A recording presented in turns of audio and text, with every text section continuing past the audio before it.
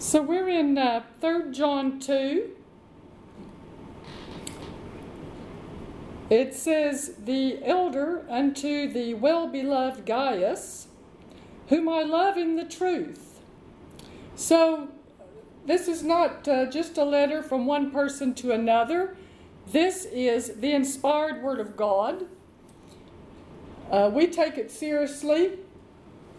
I know there are many preachers these days who no longer believe that the Bible is an inspired Word of God, but we definitely do.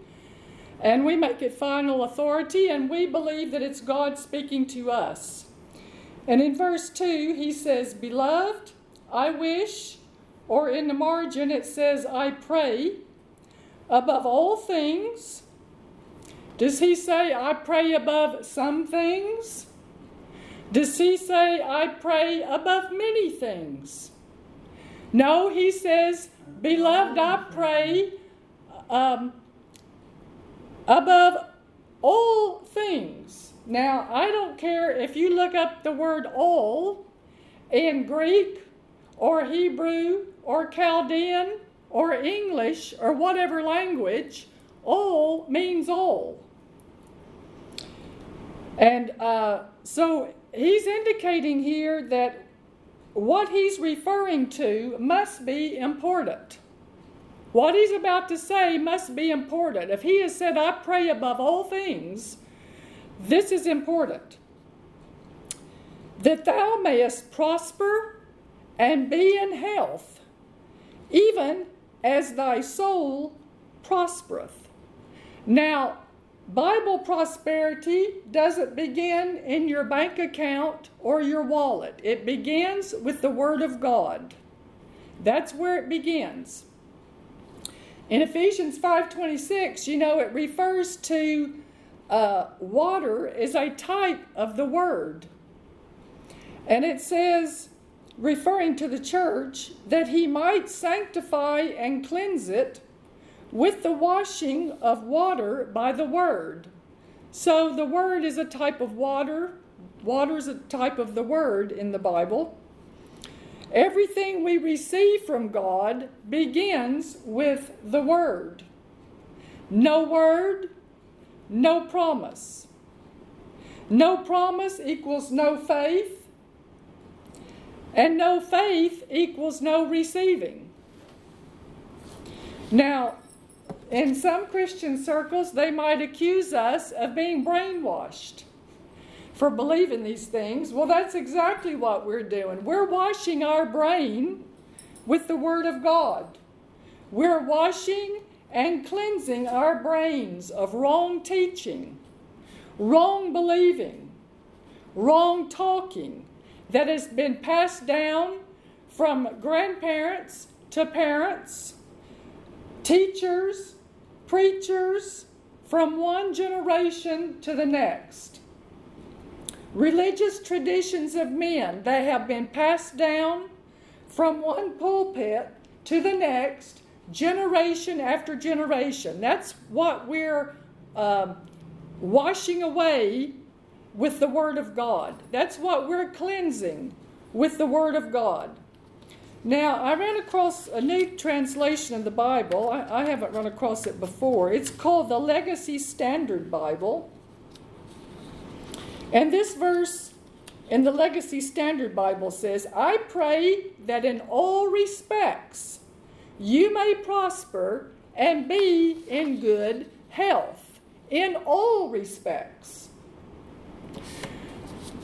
Because some people will say, well, this prosperity he's talking about, it's not talking about money or material possessions. It's just spiritual prosperity.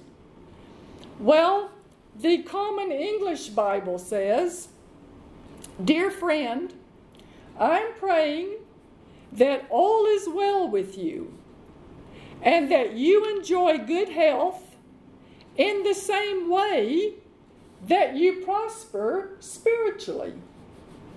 So this tells us you cannot separate material and financial prosperity from spiritual prosperity. They are connected. People try to separate them, but you can't. If this prosperity that he's talking about here, in this verse and all throughout the Bible, if this doesn't include money and material things and having a healthy body, then it's not prosperity in all respects. The Names of God translation says, "Dear friend, I know that you are spiritually well." Now, he could have stopped right there. He could have said, I know you're spiritually well, and just stopped. He could have said, I know that you are spiritually well, and that's good enough. Nothing else matters. Nothing else in this world matters. You're spiritually well, that's all that's important.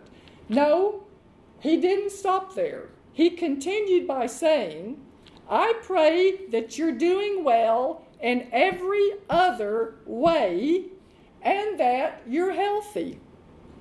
That you are doing well in every other way and that you are healthy. Now, if this is not the will of God, then it shouldn't be recorded in the Word of God, Old or New Covenant.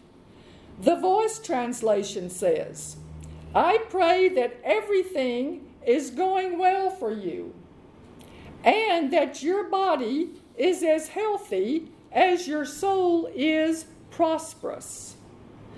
So you cannot separate the physical and the material realm from the spiritual realm. They're all connected. So if someone's, let's say someone's been born again 5 years, 10 years, 20 years, if they're struggling to pay their bills or if they're not making ends meet, everything's not going well for them. Even though they're born again and they're going to heaven, everything is not going well for them. And he said, I pray that everything is going well for you. If people are chronically sick, they may be born again, they may be going to heaven, but everything is not going well for them. So it's not the will of God that people struggle physically or financially.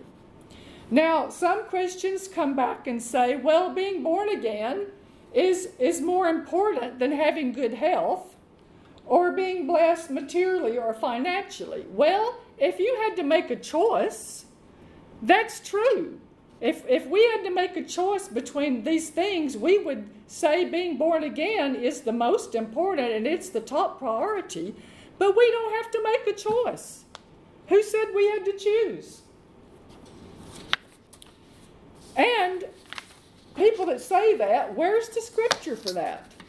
What scripture do they have to say that one thing is more important than the other when nobody has required us to make a choice? How does being sick or poor glorify God? How does it bless them or anybody else? Salvation is not just being born again and going to heaven. It's a big word. It includes preservation, protection, soundness, and wholeness. Spirit, soul, body, materially and financially. That includes what salvation is. But as strange as it may sound, there are some Christians who get really upset and they will fight you for the right to be sick and the right to be poor. And I have personally run into some of them. And it's not a very nice experience. When you tell them that Jesus took their sicknesses and he took their lack and their poverty on the cross at the same time that he took their sin. The religious spirits that are sitting on their shoulder start whispering in their ear, throw them out of the house.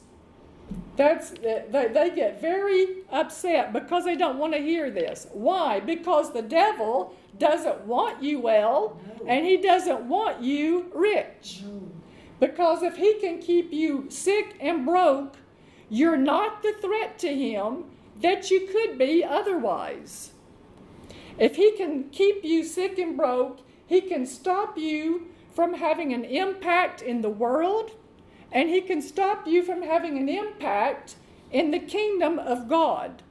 In Mark 4, one of the things Jesus said that Satan uses to steal the word out of your heart is the deceitfulness of riches. And one aspect of the deceitfulness of riches is that only the sinner can be rich. And this is a very popular doctrine among many Christians, is that only sinners can be rich. And that it's never been God's will for his people to be rich.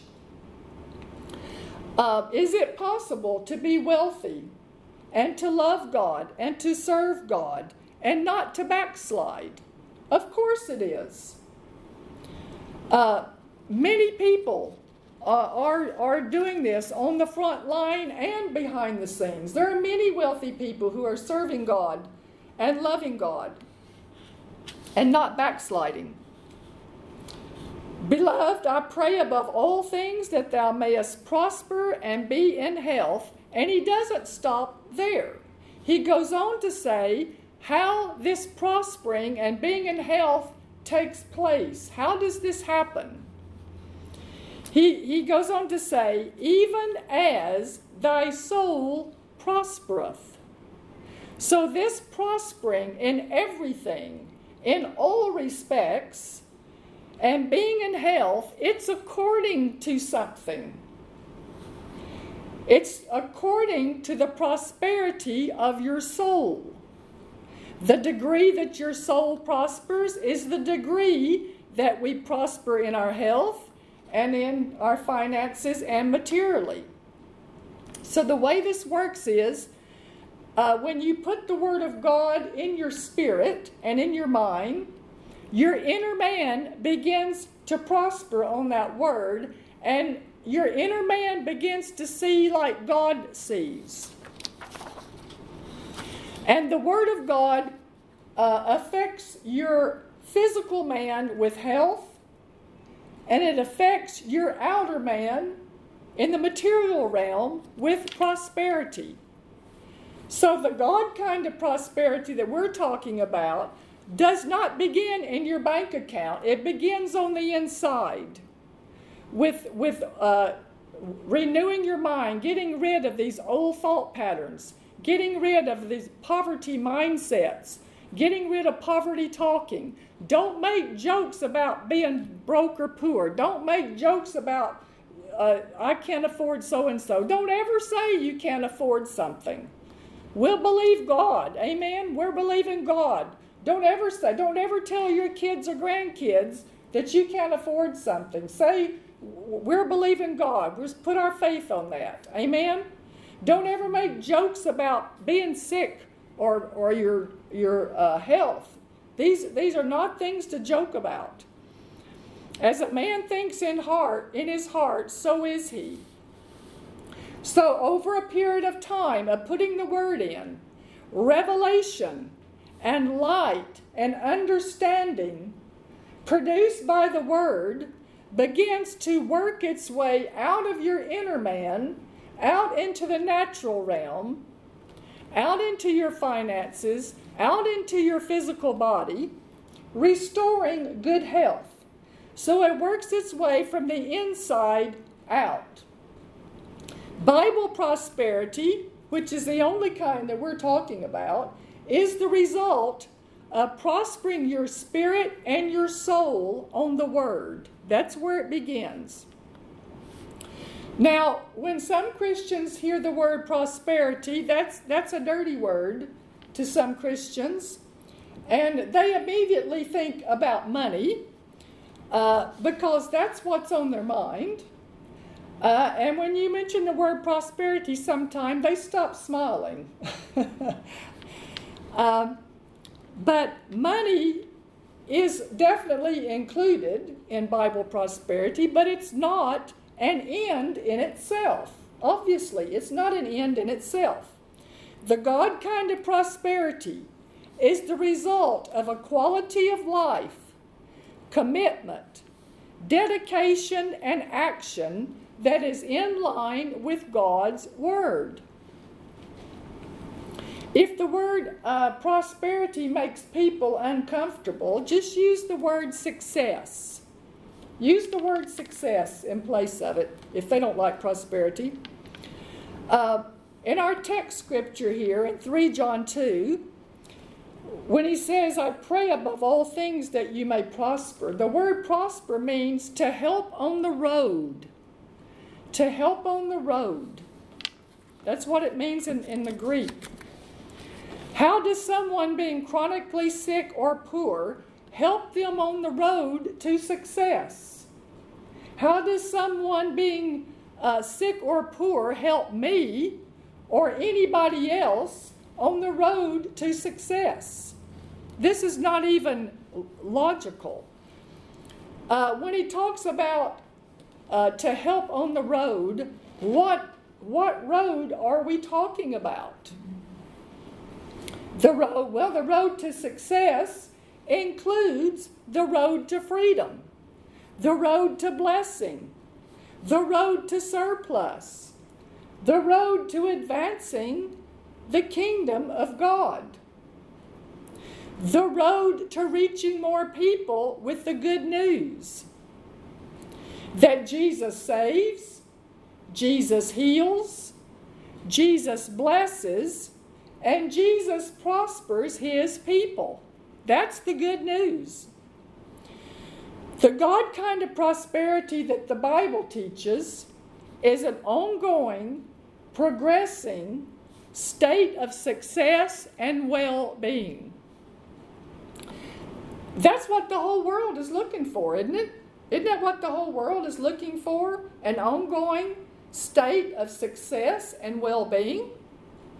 But the problem is they're all looking in the wrong place for it. They're looking for it in drugs and alcohol and gambling and the lottery and, they're looking at all these worldly carnal sex. They're looking for it in all these worldly places.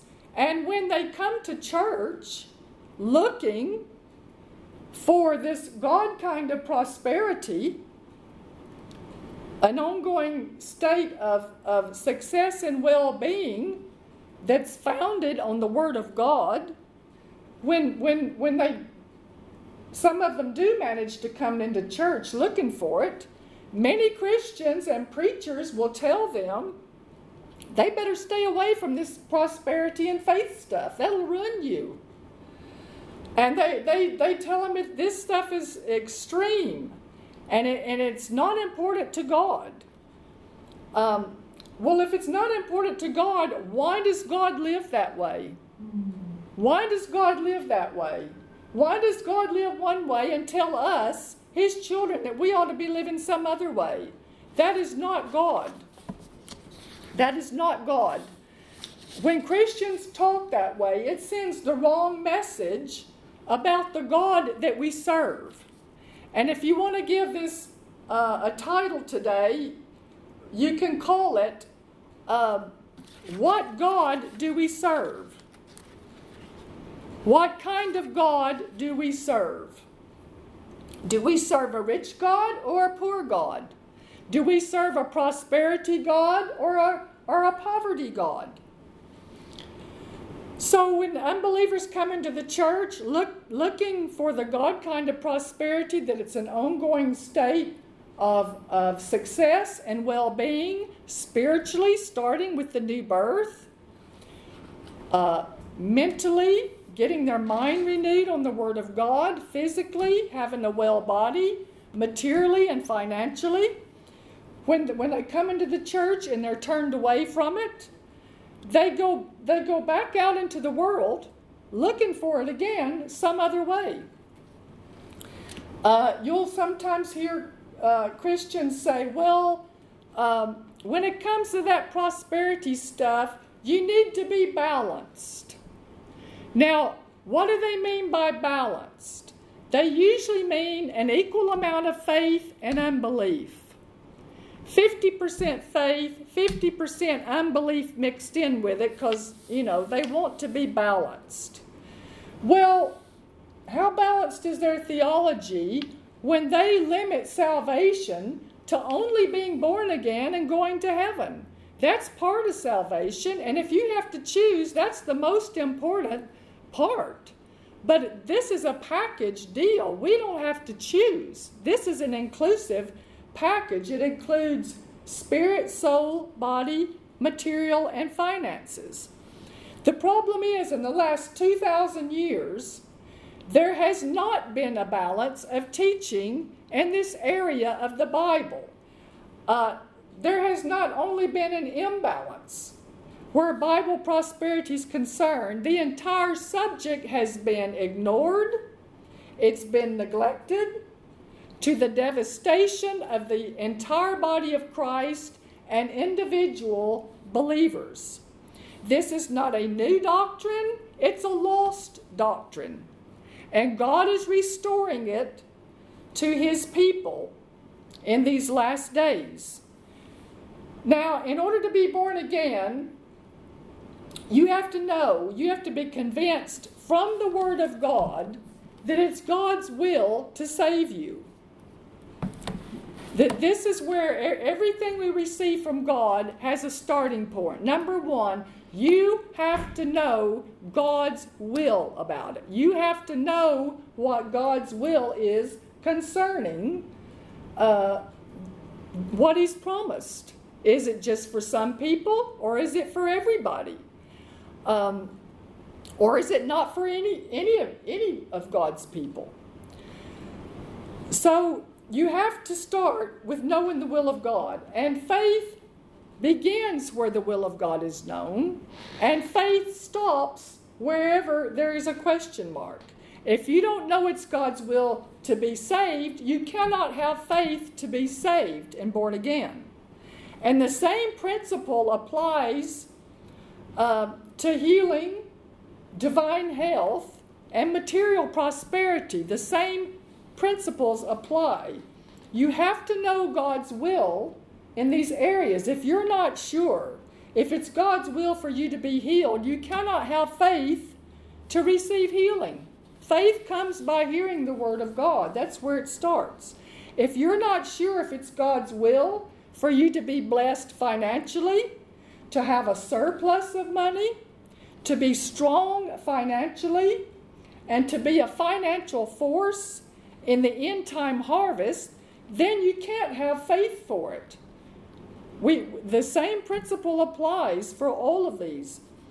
So, who has the most potential influence in the earth? A rich person or a poor person? You know, why does Disney and Coca-Cola, why do they have so much influence in the world? Because they've got money to back it up. And it gives them a platform to speak and a worldwide platform to have influence. That's why. And this is why the devil wants all the Christians broke and sick. There's a very popular doctrine in some Christian circles that says, well, we just have to submit to the will of God, whatever he wants. If he wants me to be healed, I'll be healed. If he wants me to have a lot of money, I'll have it. Whatever the Lord wants, it's just up to him. Well, folks, you can die that way, believing that, and you can be poor that way, believing that. That's a problem with that doctrine. That's a problem with that way of thinking.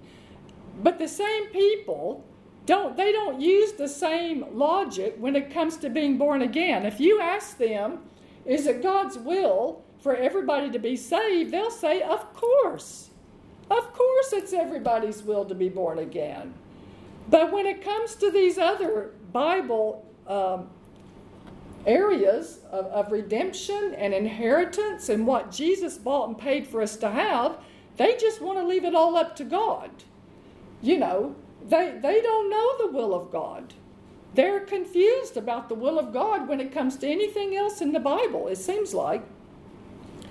So what is the will of God? We don't have to speculate. We already know what he has said. We already know what he has said about it. We're not interested in theological positions. We're not interested in opinions or traditions of men. Dr. Lester Sumrall once said, I'm not looking to someone else's brain about what I can have or what I can do. And I think that's good advice. Why do we want to entertain somebody else's opinion when we can go to the Word of God and see what God has already said about it? So we're only interested in what God has already said, and that's final authority. Now let's turn over to 2 Corinthians 9. 2 Corinthians 9.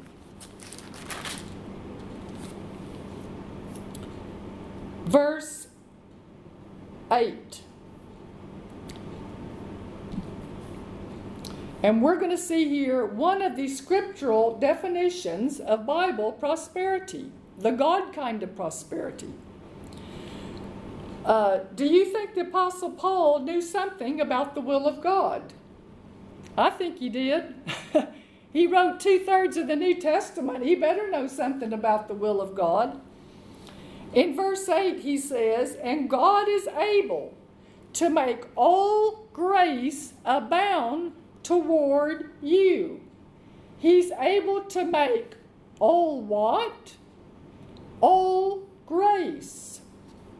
Now, in the past few years, there's been a lot of discussion among preachers about grace and what it is, and they all have their own definition and their own opinions about what grace is and what it includes. These are several that I've written in the margin of my Bible. Grace is getting the best without deserving it. Grace is God's power to us. Grace is the sum of earthly blessings.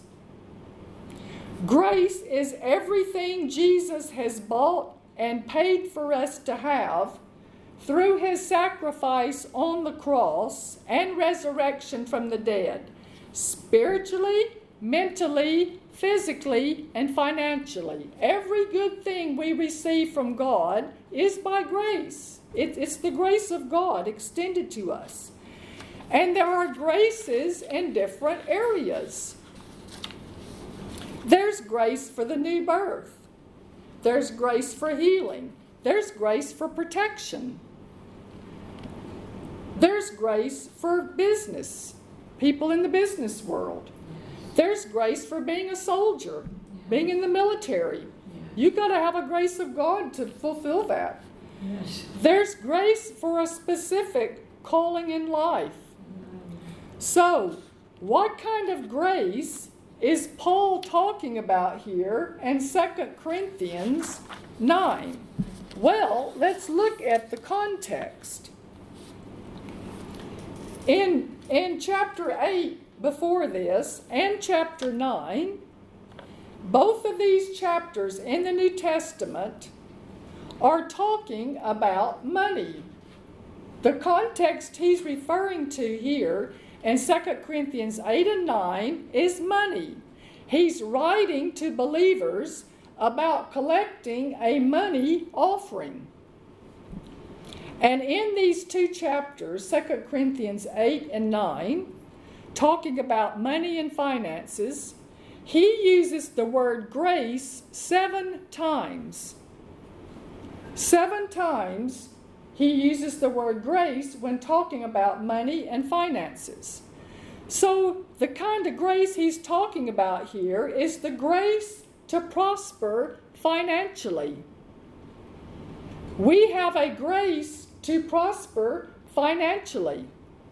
And he goes on to say, God is able to make all grace abound toward you, that ye always have an all-sufficiency in all things. That you always have an all-sufficiency in all things. Every week, every month, not just once in a while. Why? that you may abound. Having all sufficiency in all things, that you may abound. This is a scriptural definition of prosperity. Having all sufficiency in all things, that you may abound to every good work. This is God's definition of prosperity, and it's God's will for every believer. Now, if you're not there yet, don't give up and quit. I'm telling you, stay with it. It will happen. It will happen. And some people listening to me, you may have already sown lots of seed in the past. And maybe you just didn't have the word quickened to you to activate your faith. So now you're hearing the word, and don't give up. Go back and water those seed and call the harvest in on all those seed that have never come up yet. Stay with it, because it takes some time for this to work from the inside out. And I'm personal witness to that. It takes some time for it to show up. But when it starts showing up, I'm telling you, you will be happy. You will be glad that you didn't give up. Having a surplus. This is abounding. This is always having all sufficiency, is having a surplus. The God we serve desires that we have abounding ability. He desires that we always have all sufficiency in all things. So financial prosperity is not a dollar amount. It's not a pound or a euro amount. Because at what point, at what number would you draw the line and say X amount of money is prosperous? Where are you going to draw the line? For a homeless person, 10 pounds would be prosperous. You know what I mean? But, what would you say? 100,000? 500,000? A million? Well, a million pounds or euros or dollars, that may sound like a lot of money, but what if you need 3 million? See? If you need 3 million and you've only got 1 million, you're still in lack. So prosperity is not a money amount. It's relative to what God has called you to do. So this verse is defining for us what Bible prosperity is. In the Passion Translation, it says, "Yes, God is more than ready to overwhelm you with every form of grace, so that you will have more than enough of everything." Amen. More than enough of everything. More than enough. Now, there's a footnote there in the Passion Translation, and it says the Greek word Paul uses here, talking about, more than enough of everything. It says it's found in classical Greek, and it means independently wealthy, needing nothing. Independently wealthy, needing nothing. And that doesn't mean we don't need God anymore. It doesn't mean we don't need God. We got so much money we don't need God. That is not what it means. It means you're not dependent on somebody else. You're not dependent on another person. You're not dependent on your family. You're not dependent on the government. You're not dependent on the bank.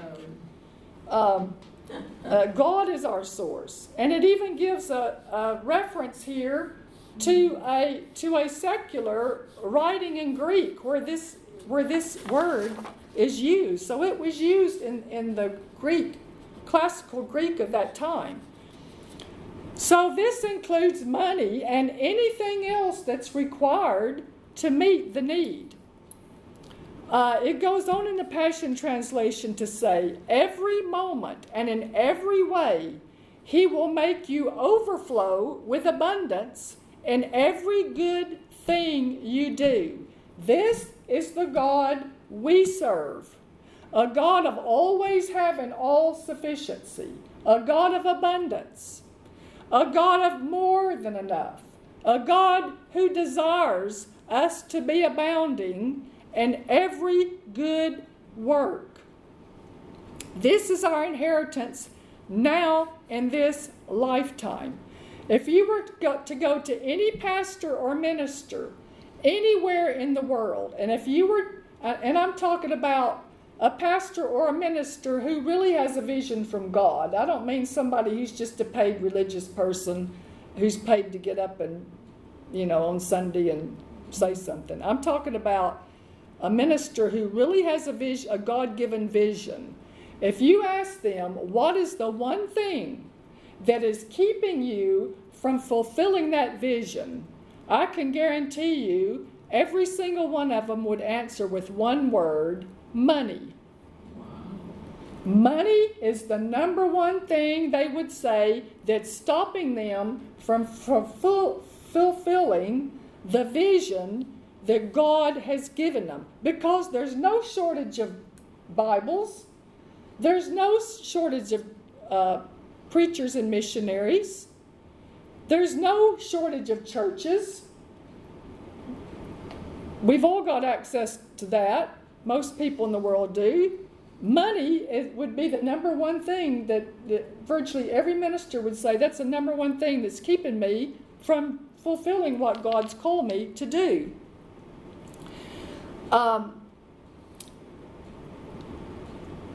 We won't turn there, but write down the scripture. Ecclesiastes 10, verse 19.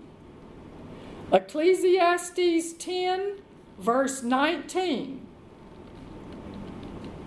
It says, a feast is made for laughter, and wine maketh merry, but money answereth all things. Now, you don't hear many sermons on that verse, do you? Has anybody ever heard a sermon on that verse? I never have. What does that mean? Money answereth all things. It means that having money gives you options. Having money gives you options that poor people and poor churches do not have. Let's say if you have the money to go pay cash for a new car, is that a better option, or going to the bank and borrowing the money? Which is the best option? That's a no-brainer. So having money and a surplus of money gives you options, and it gives you influence in this world that other people don't have. How do I know that? Write down this verse, Ecclesiastes 9:16. This is how we know that money gives you influence and ability in the earth. Ecclesiastes 9:16 says, then said I, wisdom is better than strength. Nevertheless, the poor man's wisdom is despised, and his words are not heard. That's Ecclesiastes 9:16. 9:16, Ecclesiastes. Wisdom is better than strength. Nevertheless, the poor man's wisdom is despised, and his words are not heard. So we know that having material and financial blessing empowers us. Oh, definitely. It empowers us. Yeah, definitely. If you have all sufficiency in all things, then it's not an option to have to go to the bank and beg for money. That's not an option. No, not at all. So can you see what an advantage this is? Yeah. What an advantage that we have. What if every believer in every country was walking in this more than enough, abounding ability? There would not be one need in any church or any ministry that was not met. People would just say, Pastor, what do you need? I'll pay for it. Barb, what do you need? Just give me a list. I'll pay for it. We'll get it done this week. That's what would happen. You wouldn't have churches and ministries being threatened with closure by banks because they owe them money. And that has happened. No. That has happened where banks have threatened to close churches and in some cases probably have, because they called in the loan and the church didn't have the money to pay for it. So this kind of God prosperity, the God kind of prosperity, for many Christians, unfortunately, the devil has sown seeds of poverty and religious tradition and doubt and skepticism and cynicism and pessimism about the kind of God that we serve. And he's caused confusion about the kind of God that we serve. And it has robbed millions of people from receiving God's best for their lives.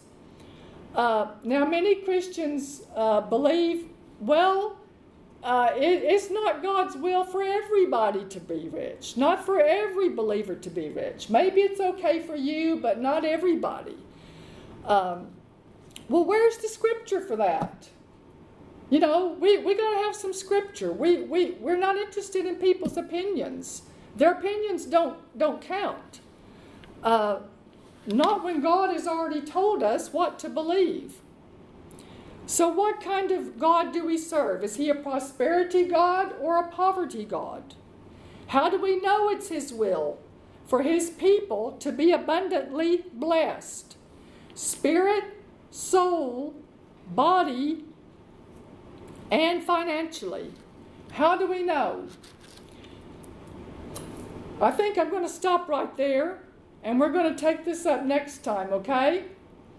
Yes. I've got some more to say here, but I think this is a good place to stop. So I'm going to leave just go to the place where we're just starting to look. Yeah, I'm going to leave you on a What you're gonna say cliffhanger. next. I'm going to leave you on a cliffhanger here, okay? Yes, you're right. All right.